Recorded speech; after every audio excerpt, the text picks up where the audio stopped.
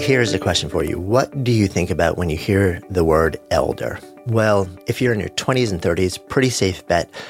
You get a vision of somebody who's kind of old, decrepit, in the waning years of their life, and not in a place where they're sort of at their prime and offering incredible things to the world. If you are in the middle years of your life, the word elder may kind of have an association with elderly, and it may be a source of fear, something that you're trying to and fighting like crazy to avoid. Well, my guest today, Chip Conley, has written a book called Wisdom at Work, The Making of a Modern Elder, which is really a reclamation of the word elder and the notion of what it means to serve the role of an elder in society, in business, in work, and the incredible value. And here's the kind of fascinating thing about that. What is the age range that we think about when we think about this? Well, one of the things that I explore with Chip is the notion that we may be entering this phase of our lives way, way earlier than we thought. And the wisdom that folks in their 40s, 50s can bring to business, to work, to the world in a world that is increasingly fast-paced, distracted, hyper-focused on the small, granular things. The wisdom and experience of decades on the planet, pattern recognition, astonishing experience, the ability to get the bigger picture, the holistic gist of things is increasingly valued in this world, but also the mindset that comes from playing the role of what Chip described as a mentor, and somebody with incredible amounts to offer, but also who comes from a place that is not driven by attachment to accomplishment and ego in the past, but curiosity is a critical thing in the conversation. This is a wide-ranging conversation. Chip was the founder of Joie de Vivre Hotels, a huge boutique hotel chain that he built, grew for about 24 years, and then sold before then taking on a strategic and advisory role at Airbnb, where he has had a huge impact on a company where he is twice the age of the average age person in that business. We dive into all of this in today's conversation. Really eye-opening. I learned a ton from it. I'm excited to share it with you. I'm Jonathan Fields, and this is Good Life Project. The show is sponsored by meditation app 10% Happier. So the app, it comes with courses that they teach you how to stress better, deal with difficult emotions, and build healthier habits. I love that the material is entertaining and relatable. The host, New York Times bestselling author Dan Harris, he's funny, he's real, he's vulnerable, and he's teamed up with some of the world's best meditation teachers to show you how meditation helps kind of smooth out some of life's wrinkles using cutting-edge science and hard-won experience to demonstrate the tangible benefits that meditation can have. And listeners of Good Life Project get 40% off. Just go to 10percent.com/goodlife. That's 10% all spelled out, TENPERCENT.com/goodlife. And if you aren't ready to meditate just yet, but are curious how smart, ambitious people use meditation and benefit from it, well, then check out the 10% Happier podcast. Either way, you can find it all at 10percent.com/goodlife. Good Life Project is supported by HubSpot. Complex enterprise software, it shouldn't get in the way of launching your next campaign. That is why HubSpot built the new Marketing Hub Enterprise. So say goodbye to countless hours of software management. Their platform offers the power and flexibility that scaling companies need to succeed with the ease of use that you expect. So you match every customer interaction to revenue, use AI to test and optimize, and create more personalized experiences. Plus, you can integrate HubSpot with hundreds of other tools and apps. So stop managing your outdated and overly complex software and start creating remarkable customer experiences. Learn more about the new features in Marketing Hub Enterprise at HubSpot.com/Wondery. That's HubSpot.com/Wondery. So it's funny. I was trying to figure out when we first met. It was a while back now. I think it's got to have been over a decade ago. Yeah. I don't really remember the context other than I always thought of you as a glowing guy, which is a funny thing. I mean, no one's ever said that to me, but people have said it in other ways to me. But the idea that you are someone who is not, like enlightened, but is aware enough about the importance of having something radiate inside of you to know that in a world that prizes what's external, that, sometimes the greatest treasure is actually inside. And it's a matter of how do you allow it to radiate a little bit. Yeah. And well, thank you for that. And I think we've both been on that same quest. Yeah. Sometimes knowing it, sometimes being completely clueless to the fact that that's what's going on. I got, this is, and I'm fine with this potentially being on air or not. So I had a book launch on Tuesday. I have a TED Talk tonight at TED headquarters. And last night I got a cancer diagnosis on nothing terrible, but a serious enough one that I'll probably have to start radiation on my prostate. So, sometimes you have to actually take it all in and just realize that, the process of digesting life requires enough space to really let it metabolize. And, this new news I just got, starting a book tour that's a month and a half long, and then literally going straight into our Modern Elder Academy opening to the public after a 6-month beta period. I didn't prepare for this. The good news is I'm not, prostate cancer doesn't move quickly, especially when you're a little older. But it is like, okay, digest this.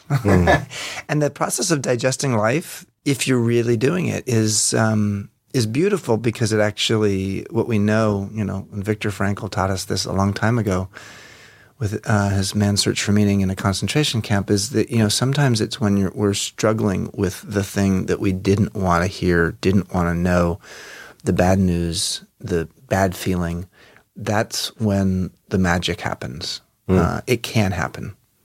Yeah, I mean, it's and there's like the sort of modern overlay to that is this kind of fascinating field of inquiry around post-traumatic growth.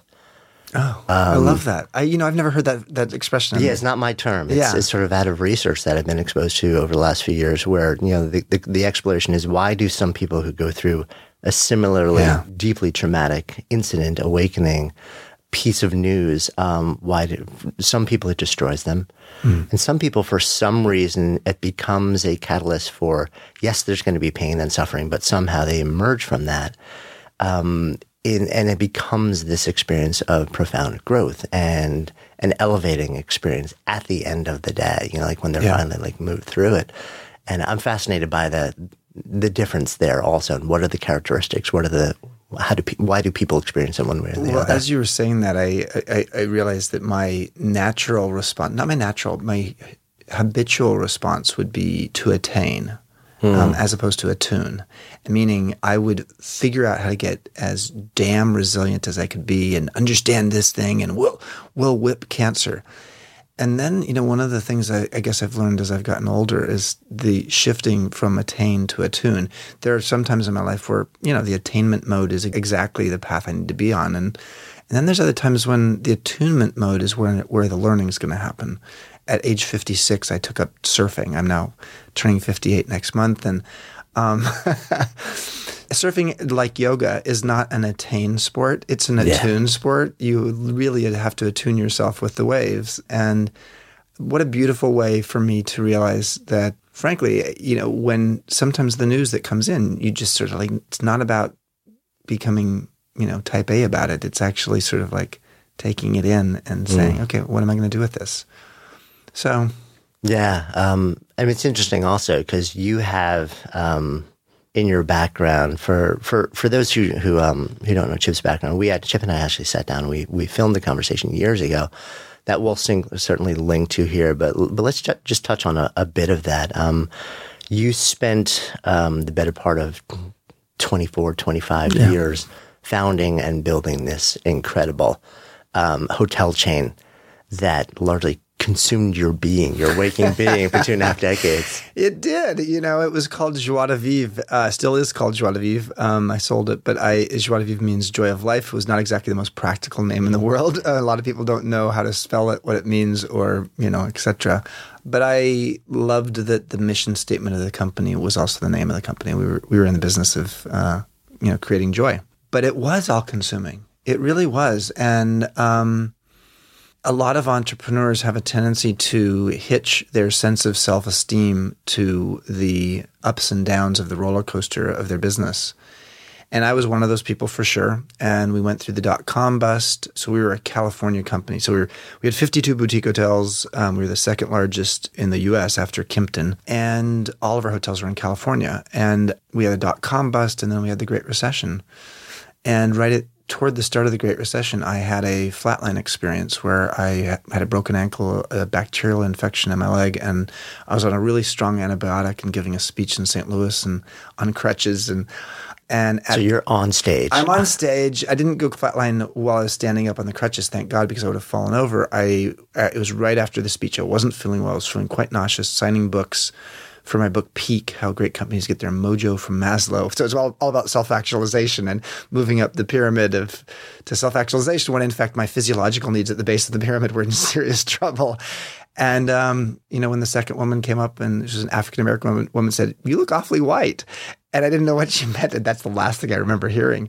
And I went out for 3 minutes unconscious, and paramedics showed up quickly. And as soon as they put heart monitors on me, I went flatline, and I did multiple times. So at age 47, I had to really get clear about what was important in my life. What is the good life according to Chip? And at that moment, I realized I really, 22 years into running the company I'd started and being the face of the company, I didn't want to do it anymore. And I felt like Frankel, this sense of being handcuffed and going into a severe Great Recession that I knew was going to be punishing. And within 2 years, I'd sold the company and at the bottom of the market. And, it was financially okay, but not as good as it could have been. But it was like my life, I got it back.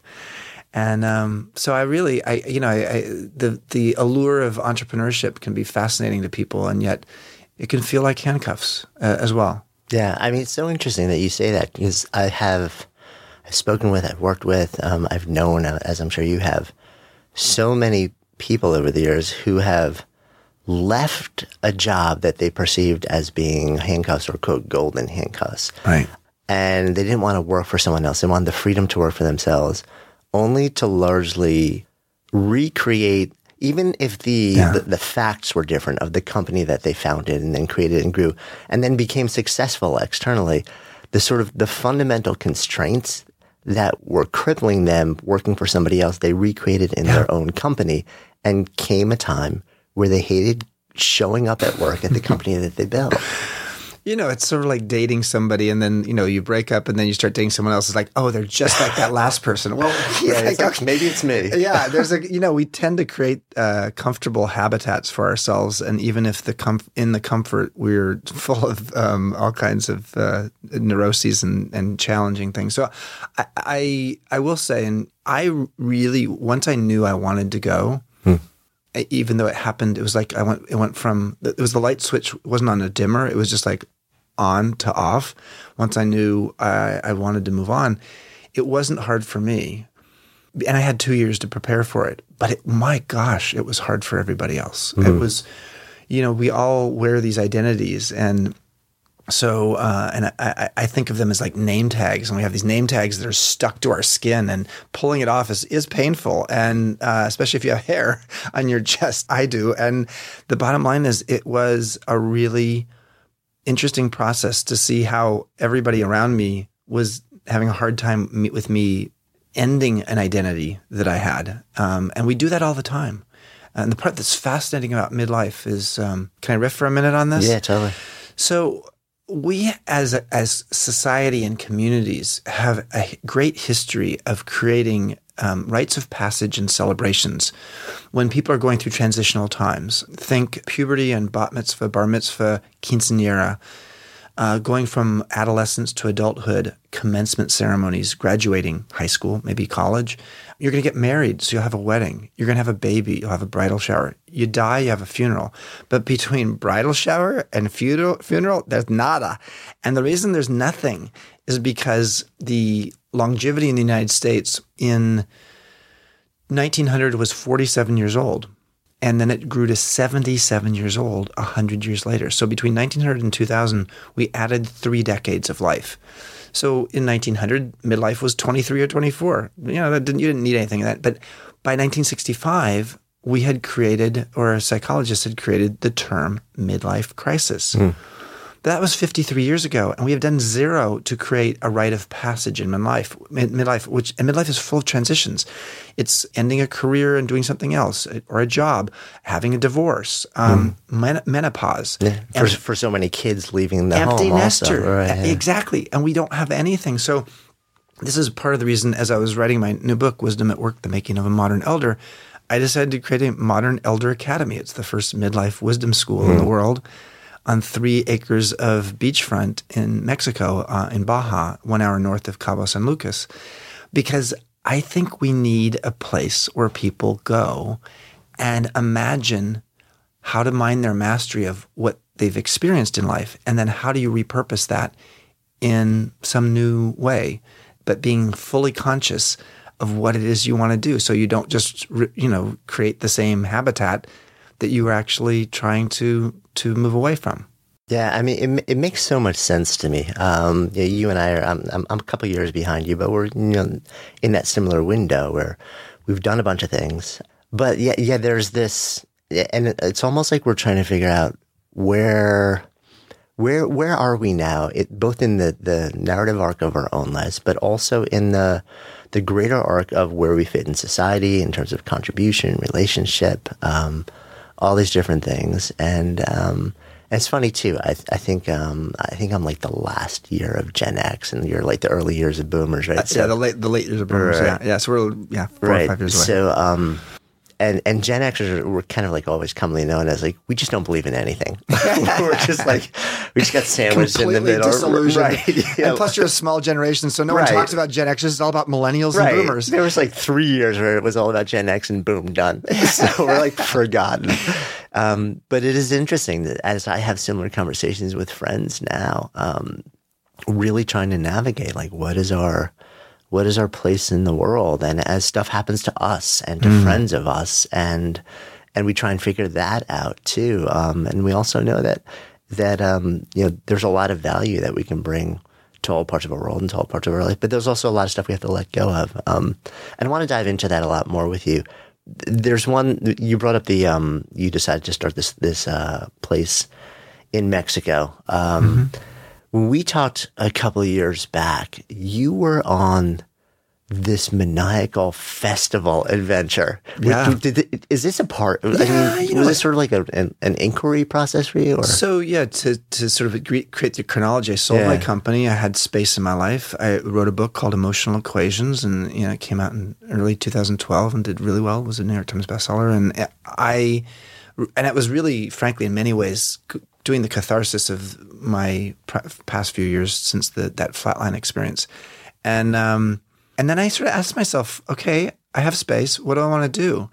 And I had been at that point on the Burning Man, the art and crazy festival in Nevada, on the board for a few years. And I was like, wow, what kind of festivals exist around the world? And I wasn't just looking at music festivals or transformational festivals. I wanted to go to religious pilgrimages and art and film festivals, etc. And there really wasn't anything. So I decided, okay, I would like to see if I could fancy myself to be the world's leading expert on festivals. And I spent a couple of years doing that. One year in particular, I went to 36 festivals in 20 countries, and including Maha Kumbh Mela, which is 100 million people at the Ganges River. It's the biggest collection of humanity, happens every 12 years, the big one, and then the smaller ones with 20 to 50 million people happen every 3 years. What I was fascinated by was, in a world that is full of URLs, websites, why is it that festivals are blowing up and with the IRL experience, in real life experience. And the more digital we get, the more ritual we need. So the idea of collective effervescence, which is a phrase Emil Durkheim. that Emil Durkheim came up with studying religious pilgrimages back in the early 20th century. I was fascinated by that. Still am. Still go to festivals occasionally, but so I started a company called Fest 300, which is then merged with a company called Everfest, which is the largest festival discovery site in the world. But along the way, soon after I started that Fest 300 site, I got a tap on the shoulder, so to speak, from the Brian Chesky, who is the co-founder and CEO of Airbnb. Yeah. And that's when I sort of said, okay, I'm going to try to do both these things, this festival thing and Airbnb. And that lasted about 3 months. And I was like, no, the Airbnb thing is like a full-time role as the in-house mentor to Brian. And then I became the head of global hospitality and strategy. Yeah. And I want to dive into that. Before we leave the festival exploration behind, though, I mean, it sounds like, yes, on one level, it was for you a fascination with why is this happening in culture right now? But at the same time, I can't help also noticing that your immersion in festival culture and deep global travel happened at this sort of like crux move in your own personal life too. Yeah, it was a fascinating time. It's so interesting to look back at your life and to sort of see the journey you've been on and see the sort of almost like what's the common thread. And I think during that time I was in a place where I really wanted to explore like a child, and and I didn't know festivals all that well, but I think more than anything I was fascinated by humanity. Just the element of the need to when collective effervescence kicks in, what happens is our sense of separation, the ego, starts to evaporate, and what comes in its place is this communal sense of joy. And I think you had Radha on the show recently. Yeah. Radha and I had on my book launch night a couple nights ago. We had a talk at Story here in New York, and the idea Radha Agarwal started Daybreaker, and so again, that's a similar form of like, okay, how do we somehow move out of our identities and move into this place of communal joy? And I'm fascinated by that, and I think I will continue to be. Of course, I started a company called Joie de Vivre when I was 26, so yeah, joy has been always a fascinating emotion for me. But I think more than anything, I was maybe searching for some of my own joy, having been handcuffed to my company for many years, and really ready to sort of liberate myself from that. Yeah, and it makes a lot of sense to me. In a way, it's almost like your immersion in the festival scene for a window of time was like a certain, in a way, a rite of passage for you. I think it or was. Or a series of rites of passage. It was. Yeah. It also gave me a great sense that, and I talk about this a lot these days, that when you are curious and engaged, you sort of become a little bit timeless. I mean, we still have age moving in our lives, but I have a lot of people, asking me today, since my new book is really about midlife and beyond in terms of the workplace, and people just saying, "Well, I'm worried that people will see me as a 58-year-old," and it's like, well, truly, when you're actually in a place of curiosity and engagement, people lose track of your age. It's true, and you may be full of wrinkles, you may have a bunch of scars of life on your physical body, but when you are in that state of engagement and curiosity, we are all in somewhat of a timeless space. And I think in the festival world, which in certain elements of the festival world, it's incredibly narcissistic, and it's everybody's showing lots of skin, and not exactly the thing you want to do in your mid to later 50s. But the truth is that when people really see you for your energy, more than they see you for the physical existence, people start to realize, my God, I'm very drawn to you. And I'm not talking about necessarily romantically here, but I'm talking about people are just drawn. So I would just say, whatever it is, it doesn't have to be a collective environment. It could be literally taking photographs and photographs in the process of being a photographer, which is a very personal process. It can be. You could get into that engaged and curious state. It could be when you're writing. It could be running on the beach. It could be whatever it is. And I think the thing that's interesting about, I think, the first half of our life versus the second half is the first half of our life is about accumulating friends, stuff, relationships, children potentially, roles and identities. And the second half of our life is about editing. And that editing process of understanding, getting clear on what's important. Someone said to me once, you're old enough to take up surfing, but young enough to know what's important. I'm sorry, you're young enough, the other way around, but I love the fact I got it wrong. You're young enough to take up you're young enough to take up surfing, old enough to know what's important. And the fact I got it wrong suggests that it is all very fluent. I think there's something to that. Good Life Project is supported by Signature Hardware. So if you're looking for the perfect item to take your kitchen or bathroom or house up a notch, head over to signaturehardware.com/goodlife. They offer an incredibly wide variety of pieces for every room in your house with more than 20 years experience supplying vanities, sinks, tubs, hardware, plus all the classics, latest styles, and they're in sync with all the trending colors and design touches. And they also have amazing customer service to help guide you through the process, so you'll never feel lost or intimidated. Gotta love a company that really stands behind what they offer. Stephanie and I actually picked out a collection of 8 furnishings that we love. They're unique and are 100% our style, so maybe you'll like them too. And you can see for yourself at signaturehardware.com/goodlife. You'll be amazed at the variety and the quality. So visit signaturehardware.com/goodlife to find your style today. That's signaturehardware.com/goodlife. Or just click the link in the show notes now. Real life isn't always perfect, but with Signature Hardware, it is beautiful.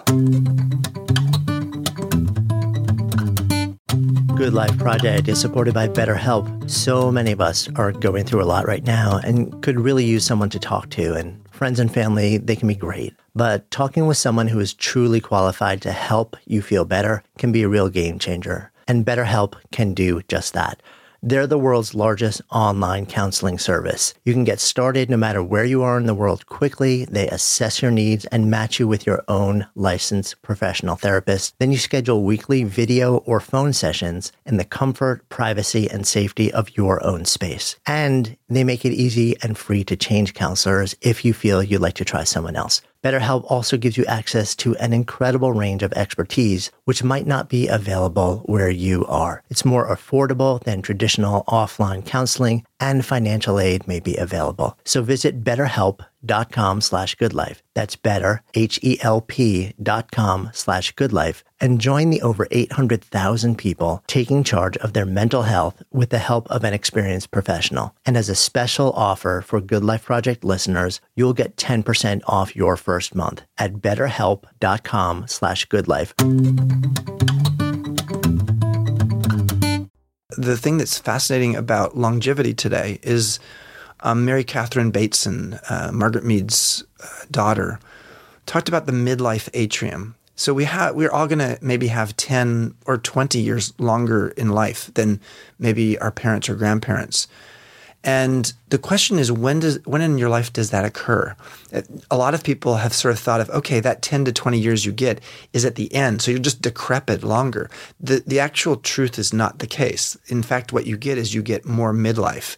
You get a longer midlife. So this midlife crisis has become a marathon. It was 45 to 65. Now it's 35 because people feel irrelevant earlier, to 75 because if you're going to live to 100, you may work to 75. And all of that's interesting and maybe illuminating to realize, okay, I'm 57 years old. I did a longevity online calendar the other day, or test, which said, okay, how long are you going to live to?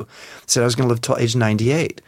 Well, do the math. If you start counting at age 18 when I became an adult, I've had 39 years of adulthood. I have 41 years of adulthood ahead. I'm not even at halftime as an adult. And that kind of thinking helps open up this midlife atrium to imagine the air, the light, and the possibility flowing into a period of time that for many people, people think of it as a dark and scary time. Yeah. I wonder, though, if, and I completely agree with everything you said, I wonder if the reason so many people think of it as a dark and scary time. I mean, on the one hand, yes, I think a lot of people perceive themselves as being closer to the end, like mortality becomes realer. Right. But on the other hand, I feel like it is a moment for so many people. And as you so like profoundly observed, this moment is happening earlier and earlier. You know, it's happening in the 30s for a lot of people now. It's an awakening to the existential question. It's an awakening to the fact that, so I'm waking up, I'm working my ass off, I'm putting my head on the pillow at night, every night, and I know I'm really busy, but I have no idea why I'm doing what I'm doing. Yeah. And it's not really filling me up. And I think that's a lot of where it is, yes, an acknowledgement of getting closer to mortality, but also an awakening to the truth of the fact that most of us, you know, the way we contribute to the world is largely devoid of genuine purpose and expression. Yeah. I think this is an area I think we learned from the millennials, and I'll come back to that in a moment. But I agree with this. The Happiness Curve is a great book, Jonathan Rauch's book. I'm actually looking forward to hanging out with him in D.C. this Sunday. The study, all he did was popularize something that was already out there, which is the U-curve of happiness. But it's a really good book because it actually helps us to understand what's going on in our 40s that just sort of like kicks us on the butt. And across virtually all cultures in the world, 40s is your low point. You know, usually about 45, maybe 47. I had my flatline experience at 47. And then it gets better. People get happier in each decade after that, partly because they start getting clearer on what's important to them. The reason I think the millennials have something to teach us on this is that I think the fact that the iPhone was introduced in 2007, what hasn't been talked about a lot is the iPhone and the idea of mobile technology blended work and leisure in a way that wasn't quite there before. Yes, people worked on weekends and they did stuff at night, but when you have a mobile piece of technology that you actually are walking around with, and at nighttime or on the weekends, it goes off with a text or with some message, or the fusing of work and life and leisure was more blended than work-life balance could ever define it, in such a way that I think what it meant was people earlier in life realized my work and my life, you know, as Khalil Gibran said, work is love made visible. And I want my work to be something that is purposeful for me.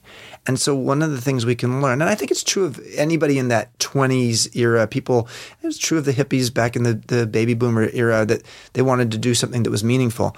But I do think it's even more like grounded in the fact that the world is so blended today that if you think that you're just going to go have a job and leave your identity, personality, sense of purpose, and maybe even your values at the door while you do your 8 to 10 hours, and then you go back and pick that up before you take the subway or the train or the car home, I don't think people younger are willing to live that way. I actually think it may affect in positive ways that U-curve of happiness, such that 40s are not this wake-up period of like, how the hell did I ever get here? Because people will be a little more conscious earlier in life about what they want to do. Plus, the idea of the 3-stage life of you learn, then you earn, then you retire. The millennials look at that and say, why would anybody live their life that way? Whereas my generation, the boomers, right, that's the way it was. That's the only way you had to live, you know. And so it's like, okay, they are just like, you know, they take a gap year at age 32, or they retire, you know, do a sabbatical for 6 months, and it's a very different way. And I think it's a healthy way. I mean, I think it's a really positive. Yeah, I completely agree. I think corporate America is completely like, they can't understand how to actually deal with it. They're like, wait a minute, we have to provide a place where we're not just creating industry and commerce, but we are serving an existential need. What? Yeah, it's not about just adding a ping pong table. Right. Yeah, it's really interesting to sort of see, like, to work with organizations and see that grappling going on. But I agree with you. I think at the end of the day, it's a really good thing. Yeah, I think so. I mean, I think we're moving, you know, there's my friend Gina Pell coined the term perennial. So, you know, it's not like, you know, it's not that we're necessarily generation identified, we're maybe identified as to whether we're in that perennial state. And what she means by perennial is someone who's naturally curious, always evolving, in a place where they want to be sort of timeless and ageless. And whether that's someone in their mid-20s or someone in their mid-70s, they can have actually sort of a common value system. And I think there may be some truth to that. I think we may see over time, especially with, we have 5 generations in the workplace now at the same time. And I know there are a lot of people at Airbnb where I was, and I was twice the age of the average employee. There are a lot of younger people there at Airbnb I absolutely identified more with than I did the handful of people my age in the company, which is, there weren't many, but some of them really, my point of view with them was just very different. So I think, more and more it's not going to be, we're not going to be so generation stratified, and that would be a good thing. I mean, hopefully we won't all have to go live in Sun City or some retirement leisure world life. And, a lot of people older in life now move back here to New York, to Manhattan, to New York City, and say, empty nester, no Connecticut for me. I'm moving back into the city, and that's an interesting phenomena that didn't exist maybe 30 years ago. Yeah, no, I think it's really interesting. Let's fill in some of the gaps because we've referenced Airbnb a number of times now. So comes a time where you meet Brian Chesky, one of the founders of Airbnb. Tell me about that. How does this all come together? Well, what's bizarre, so I started my company Joie de Vivre when I was 26. Brian started Airbnb with his 2 founders when he was 26. And I was a pioneer as an early boutique hotelier. But by the time I was 52, when Brian reached me, I was no longer the pioneer. I was now the establishment. And when he approached me and said, there's this Airbnb thing, and I was like, really? People want to stay in each other's homes? Why? I didn't get it. So I was like, I clearly was no longer sort of the disruptive mindset. But I really appreciated Brian. I was sold on Brian. Brian had this growth mindset, to use a little bit of Carol Dweck's work. He really had a sense that he wanted to improve himself, not to just prove himself. And I was fascinated by that. I was also fascinated. He said, let's democratize hospitality. And part of the reason I got out of the hospitality business, sold the company, was because more and more of the people who actually were investing in hotels were private equity firms. And nothing wrong with that. It's just that they were purely mercenary. Their interest in why they got into hospitality real estate was because the returns were higher. Whereas a lot of people got involved in hospitality in the past because their families had been in it, or they liked the spirit of, serving people.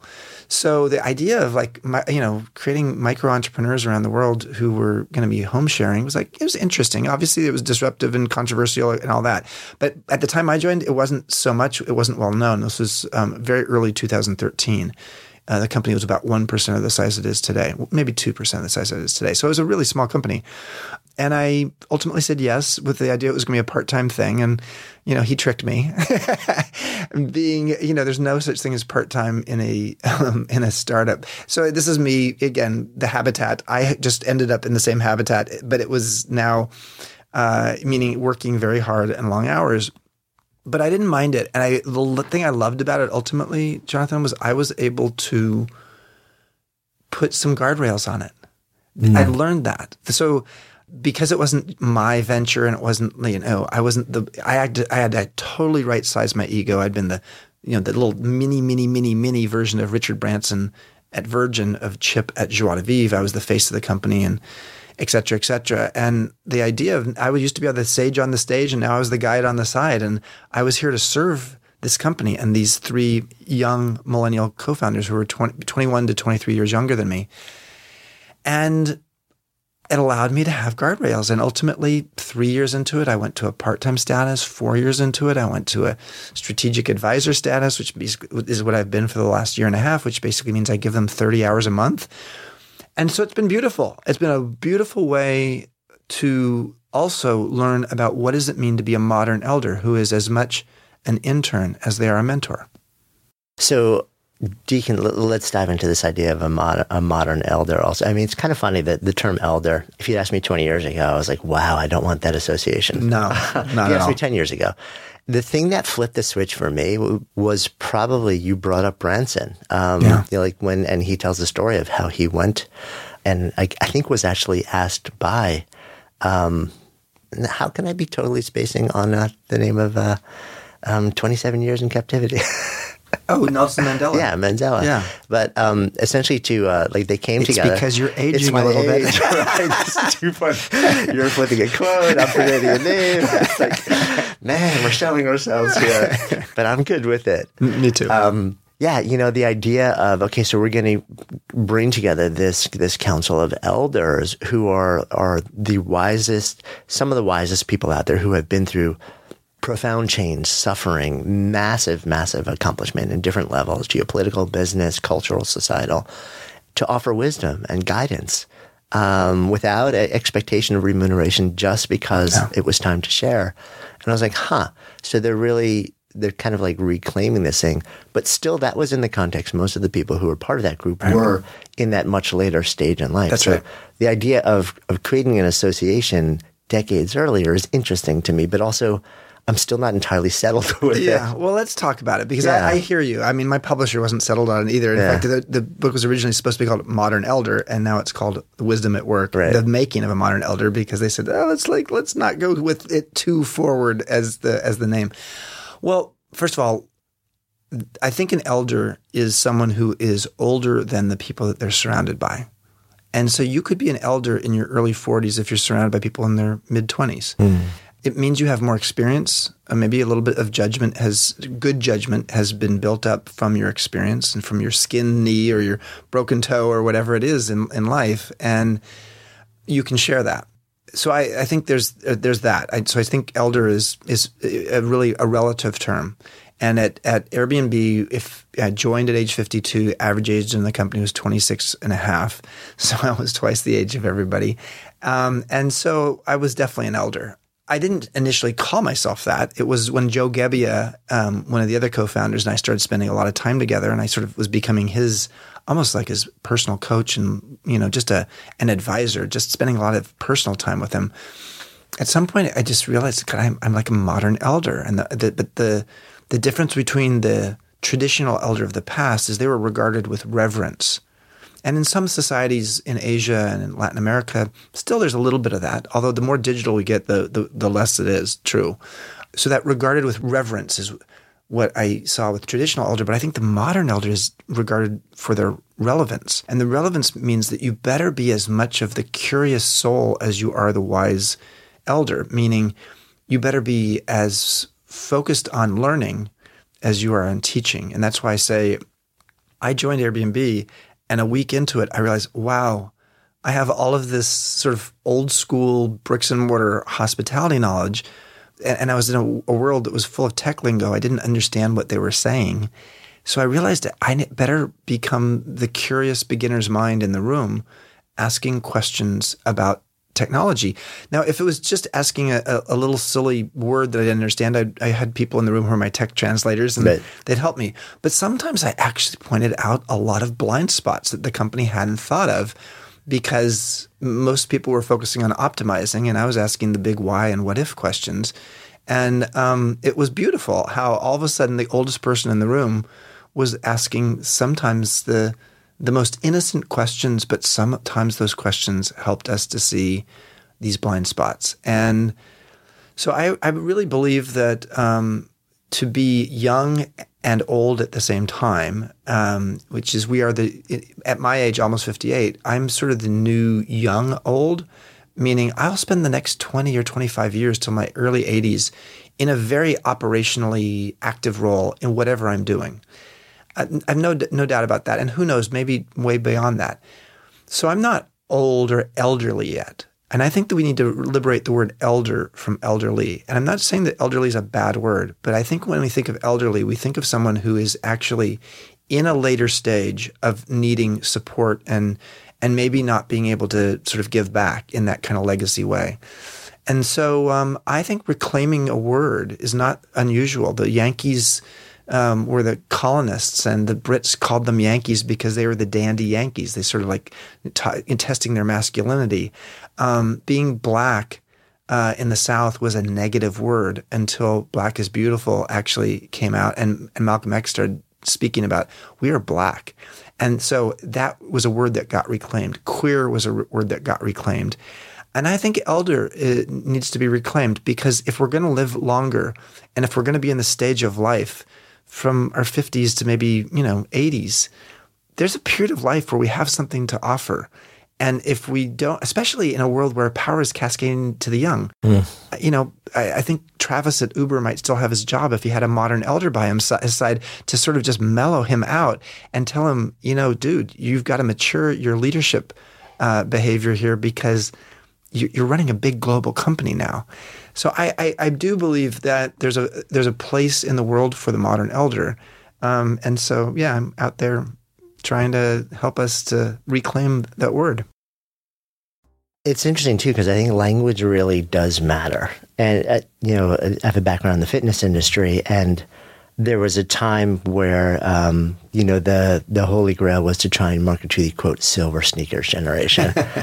And I was recently reflecting on the fact that we defined that, and this was probably when I was in my mid-30s or something like that, and that was the mid-50s generation. And I'm thinking to myself, if you referred to me right now, or any of my friends as the silver sneakers generation, I would probably I'm a passive guy, but I probably want to clock you. Well, how'd you like getting your AARP card at age 50? I mean, come on. Dude, wait. That's our rite of passage. Right, because we make so many, the language we use, I think, is so important, because it comes along with these assumptions about capabilities and how we treat people and how we choose to interact with them, the value. And when we step into that language, I think we either constrain or free ourselves to be a certain way in the world. And when other people impose that language on us, or those titles, or all the assumptions come along with it. Sure. And so it's really interesting to hear about your experience at Airbnb, because it seems like it was unusually open. You had senior management and people in the company who were incredibly open to the fact that, yes, the guy's twice our age, and who cares? He's done some incredible things. He's curious. He's open-minded.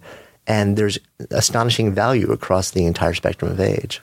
And let's acknowledge that I was lucky. And that's in writing this book, Wisdom at Work, The Making of a Modern Elder, I ended up interviewing about 150 other people who did not have my good, positive situation that, the founders of a company came looking for them.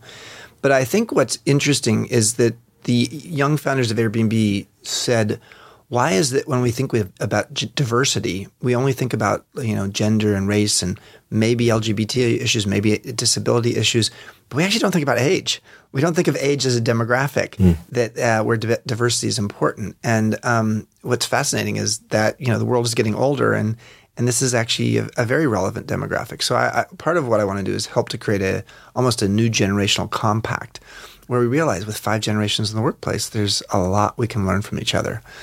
But I guess more than anything, the experience I've had has helped me to see that we have such an opportunity to recognize that the second half of life is not something that we should cringe about. The U-curve of happiness proves that. People get happier.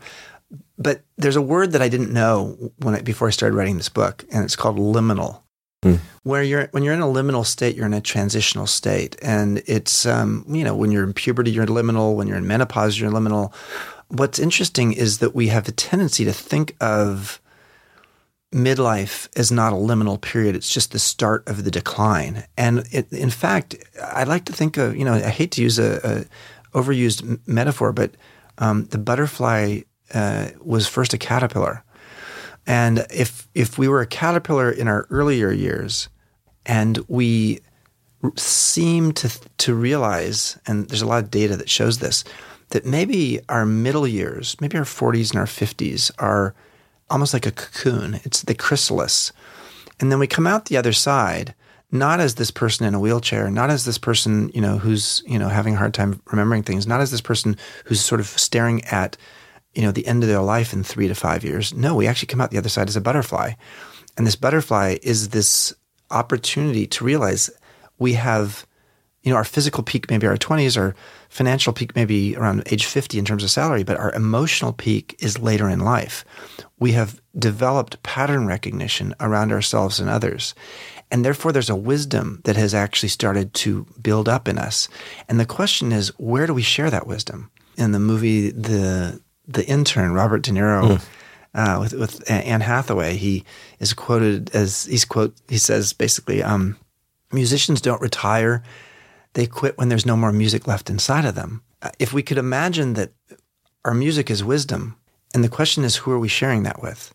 And that's how elders have always been. The reason the elders as a figurehead in society became less important over time. There are many reasons for it, but part of it was because the Industrial Revolution moved us from agriculture to brawn. I mean, you didn't need to necessarily be an elder to be on the industrial assembly line. But on a farm, you really appreciated that farmer's almanac kind of mindset that the 70-year-old farmer had. And then we go to technology era, and even more so, it's all about the young. So I'm not saying there's anything wrong with the young. I think the fact that you have brilliant technologists in their early 20s creating global giants before their 30th birthday is fascinating. And yet, maybe they need to be paired with someone a little bit older, not because they necessarily need somebody to drive them because they're not, driver's age yet to lead a company. But no, maybe it's because there's something that we can offer them. And that sort of emotional intelligence, good judgment, leadership, understanding, and strategic thinking. I was supposed to be the head of global hospitality for Airbnb, and which was a great thing. And 3 or 4 weeks into it, Brian said, "You're now in charge of strategy too. I like the way your mind works." And it's like, okay, I've never worked for McKinsey or Bain or any kind of any strategy firm, but he really liked the synthesis. One of the things that happens as we get older that's interesting is our recall definitely, and both recall and quickness goes away. Or it doesn't go away, but it diminishes some. But the thing that actually gets better as you get older in terms of your brain is all-wheel drive. You are able to shift from left to right brain much more fluently. And what does that mean? It means that actually you get the gist of things. You're able to think systemically, holistically, and you're able to sort of see the forest and not get caught up in the trees. And frankly, young founders of companies get caught up in the trees all the time. And so part of what I had to do regularly in my sort of wisdom role was to help us to see, okay, where are we going? What's the North Star? And to sort of see holistically, do we really see here? As you get older, you start seeing your themes in your life and you start seeing that thread. And then applying that to young people in a way where they're hungry for it. And you're not doing it. I like to say I was interning publicly and mentoring privately. So it's not about me sort of like being the highly regarded person. It was like having a private conversation with Brian on a Saturday. We did it all the time where I could point out some things about how he ran a meeting and could have done it differently. Or the just thinking of like, you know what? Have you seen that we keep repeating something here as a company? And that kind of thinking is what someone who's a little older could offer. And it makes a lot of sense. You're offering this in the context of business, but like as you're speaking, it becomes clear to me that this is about life. Oh yeah. Yeah. This is about this role across. It's about your willingness to move through life and continuously re-examine your ego. Yeah. For you, if you want to play that role of a mentor or an elder, you use the phrase mentorn, which I think is a really interesting blend of, okay, so yes, there is a knowing that you have something to offer and simultaneously a knowing that you have a lot to learn. Yeah. And to stand in that duality is not, it's a cute name. It's fun it's a great notion. Right. But to actually, operationalize that in your life and in your work every day can't necessarily be a real easy thing, especially if you have come out of a history of contribution where you did, you're like, but I accumulated all this. I did all this. Like I got all these accolades. I built this thing. And then to sort of like stand back in that place where like, I'm showing up and sure I have something to offer, but man, I have something to learn from all of these others. Yeah, Liz Gilbert's TED Talk 2009 was so beautiful. I mean, she talked about how hard it was to have such a success with Eat, Pray, Love because how do you follow that up? And if we tend to spend our lives trying to live up to something from the past without actually focusing on moving forward with the learning and the curiosity that is ahead of you, looking in your rearview mirror is not necessarily the best way to drive your life. there's certainly things to be learned from the past, but more often, I think it's trying to look at that open road and have the sense of faith and just being in the moment of sort of seeing what's ahead.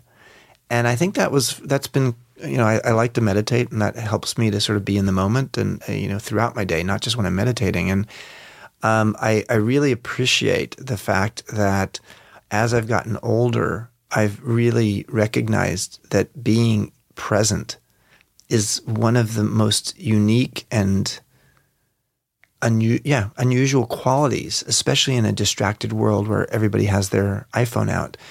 And even the word presence is the opposite of absence. And absence is the way we live a lot of our lives. And we were living absence before we had the iPhone, but the iPhone took us even further in the direction of absence. And so I'm a real believer in the idea that as you get older, you start honing some emotional skills that and some habits and presence, learning how to actually inhabit what presence is.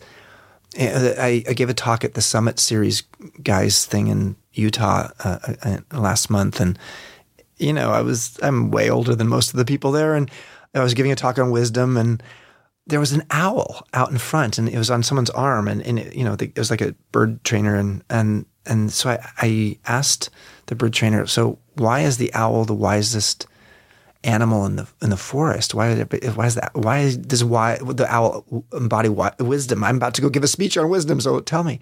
And he says it's because they're the best listener. There's no other animal in the forest that actually has a more attuned ability to listen. So that's a great, a metaphor for us to think about as how do we become a listener? Knowledge speaks and wisdom listens. And to me, that premise that as we get older, we become more present with our listening, and we are less distracted by all the other stuff in our brain and around the world that's, calling for our attention. But in that moment, we have that presence. I think it's more needed than ever.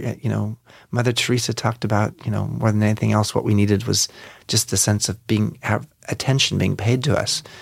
And I do believe that is more necessary in a technological world than ever before. Yeah, I totally agree with that. I think the more we're distracted, the more that becomes a rare commodity. And also, reflecting on what you were just offering, like that, it occurs to me that I think most of us feel like the value of our contribution is based on an association with what we have created or the success that we've had in our past, rather than how the things that we have done in our past have changed us as a human being. Yeah. And then what we now have to offer because of whatever success or failure we've had in our past. And if we stand in that latter thing as the basis of what we have to offer, rather than the accolades and the things we've built and done in the past, then I think it's a lot easier to let go of your ego and to let go of the fact, like, I don't need to be recognized for what I've done. Yeah. Because I know who it's made me in this place in my life. And that opens you to then listen and to be present, to be curious and to surrender and to take on the mentor sort of mindset and to not have to stand in this place of ego. Yeah, someone once said the first half of your life is about being interesting and the second half of your life is about being interested. Mm-hmm. And I think that's the shift from the first half of the life is more about ego. And let's be clear, when I say ego, I mean ego is a good thing. It is something that creates a structure that helps you to understand who you are. It's a way to not be too overly merged with other people. It's what we do in our early childhood to start to individuate from especially our mother, but our parents in general. Problem is that individuation process and then the structure you build around that ego, the scaffolding around the ego that often is the thing that sort of is feeding you, is you start believing that the scaffolding is the building or that the ego is the self. And when you get to your second half of your life, and especially if you've had a few major, speed bumps along the way, you start to realize that there's something deeper than the ego. And it's that deeper, movement from ego to soul that I think is often accompanied with midlife. And partly because I think maybe in midlife the mysteries of life get a little bit more interesting. We're full of wonder as a kid, the wonderful world of Disney, and being like, oh, wow, why is the sky blue? And then we put our blinders on for about 30 or 40 years, and then we move into awe. And in the latter part of our life, awe is a word that becomes more interesting to us because it helps to show the magnitude of the world that we live in.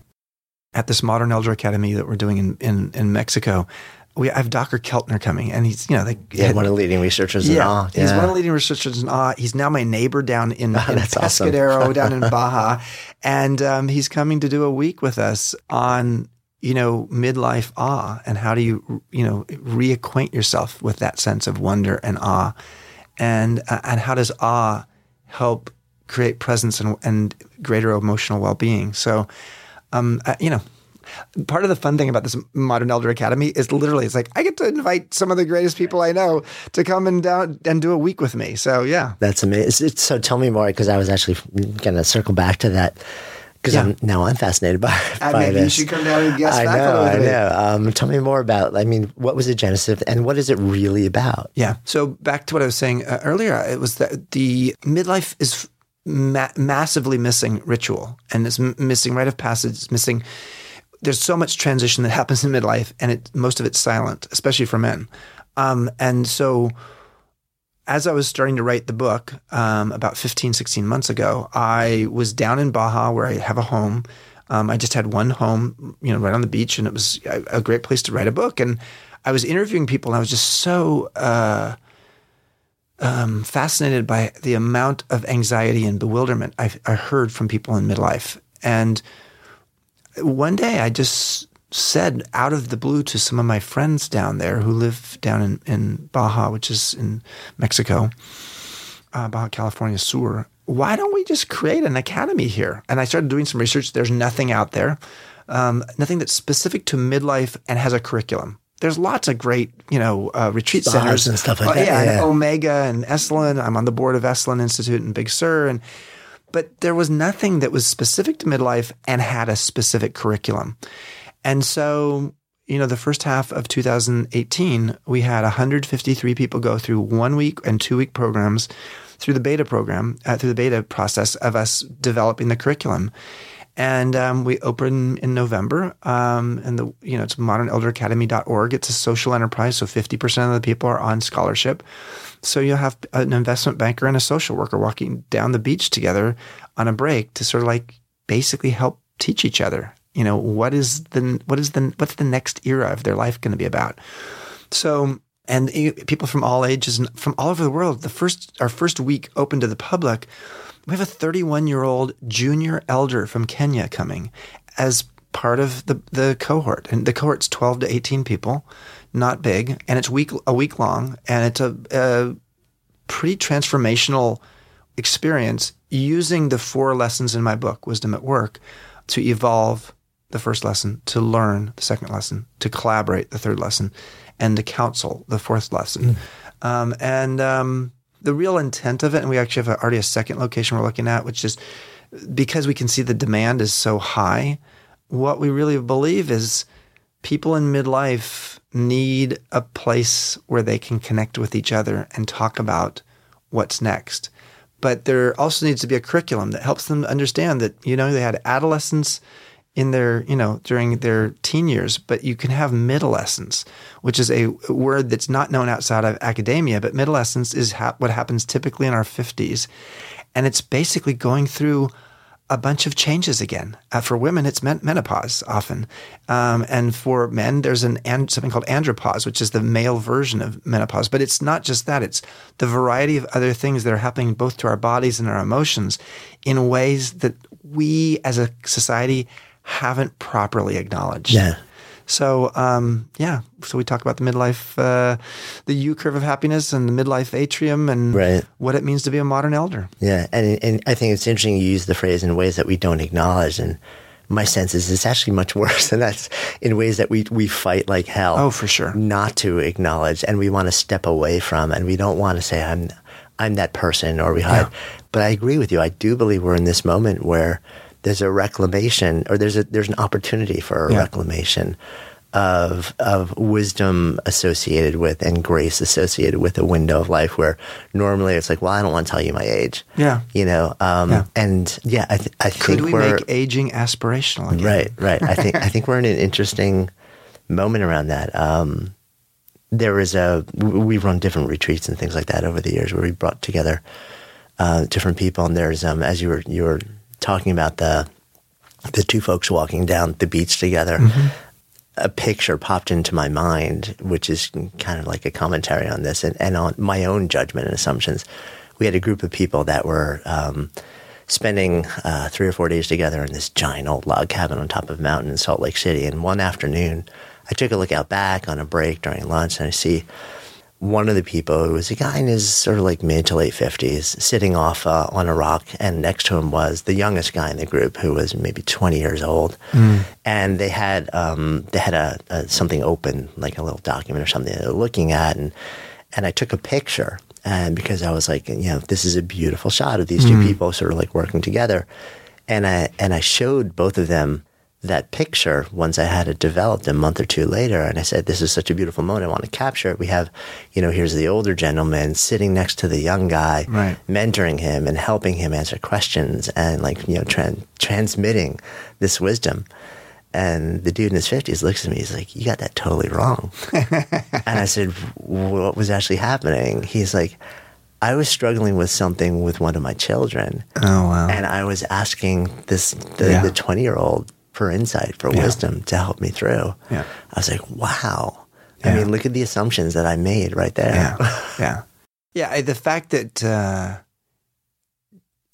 wisdom can flow in both directions is a fascinating phenomenon. It's not one that we have much history with, frankly, in society.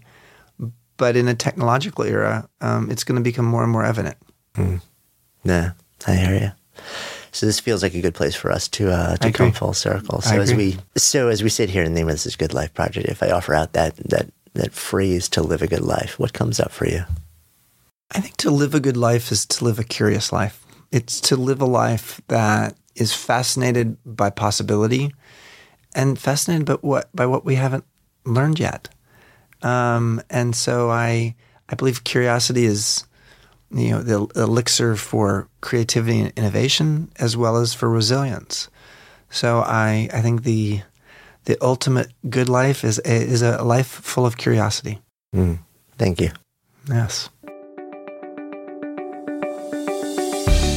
Thank you so much for listening to this episode, and thanks also to our fantastic sponsors who help make the show possible. You can check them out in the links that we have included in today's show notes. And while you're at it, be sure to click on the subscribe button in your listening app so you never miss an episode, and then share the Good Life Project love with friends. When ideas become conversations that lead to action, that is when real change takes hold. See you next time.